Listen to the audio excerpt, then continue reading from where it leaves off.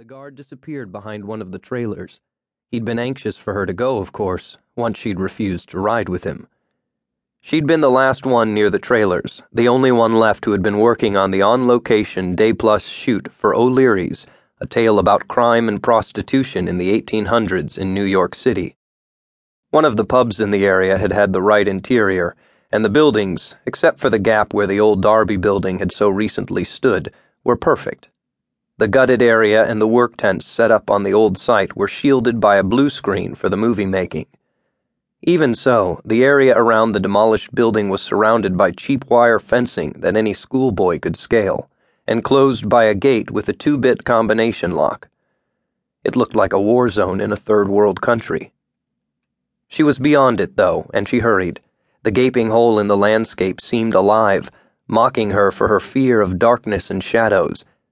Now she cursed Bobby Walden. Megastar jerk. So maybe she had been too easy, too wide-eyed and too hopeful, but he'd really been into her during the shoot. He'd whispered such cool stuff to her between takes that day. She was ready. She knew how to get her name in the paper and how to move ahead. In film, in the real world, perception was everything. She wasn't a fool.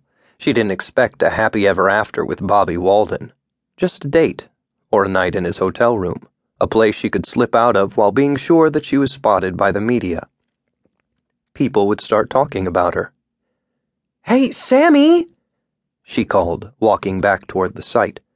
But Sammy was gone, probably down in the useless-to-her Whitehall subway station already.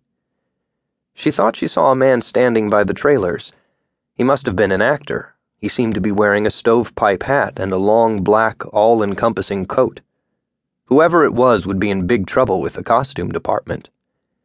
The moon shifted. There was no man standing there. She was making herself nervous.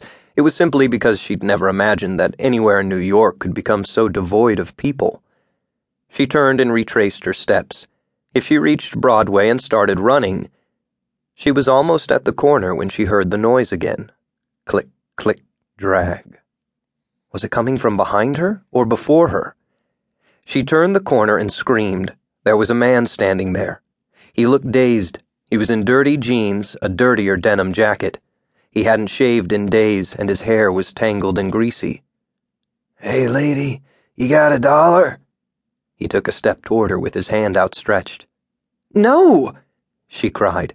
"Get away!" "Lady, I'm just a vet." "You're an alcoholic or a junkie, and you're disgusting.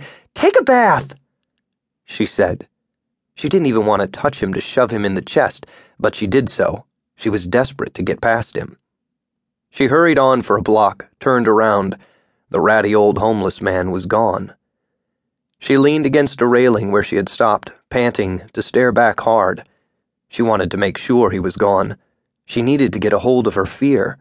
As soon as she got farther up Broadway, she'd start to see people. It was amazing.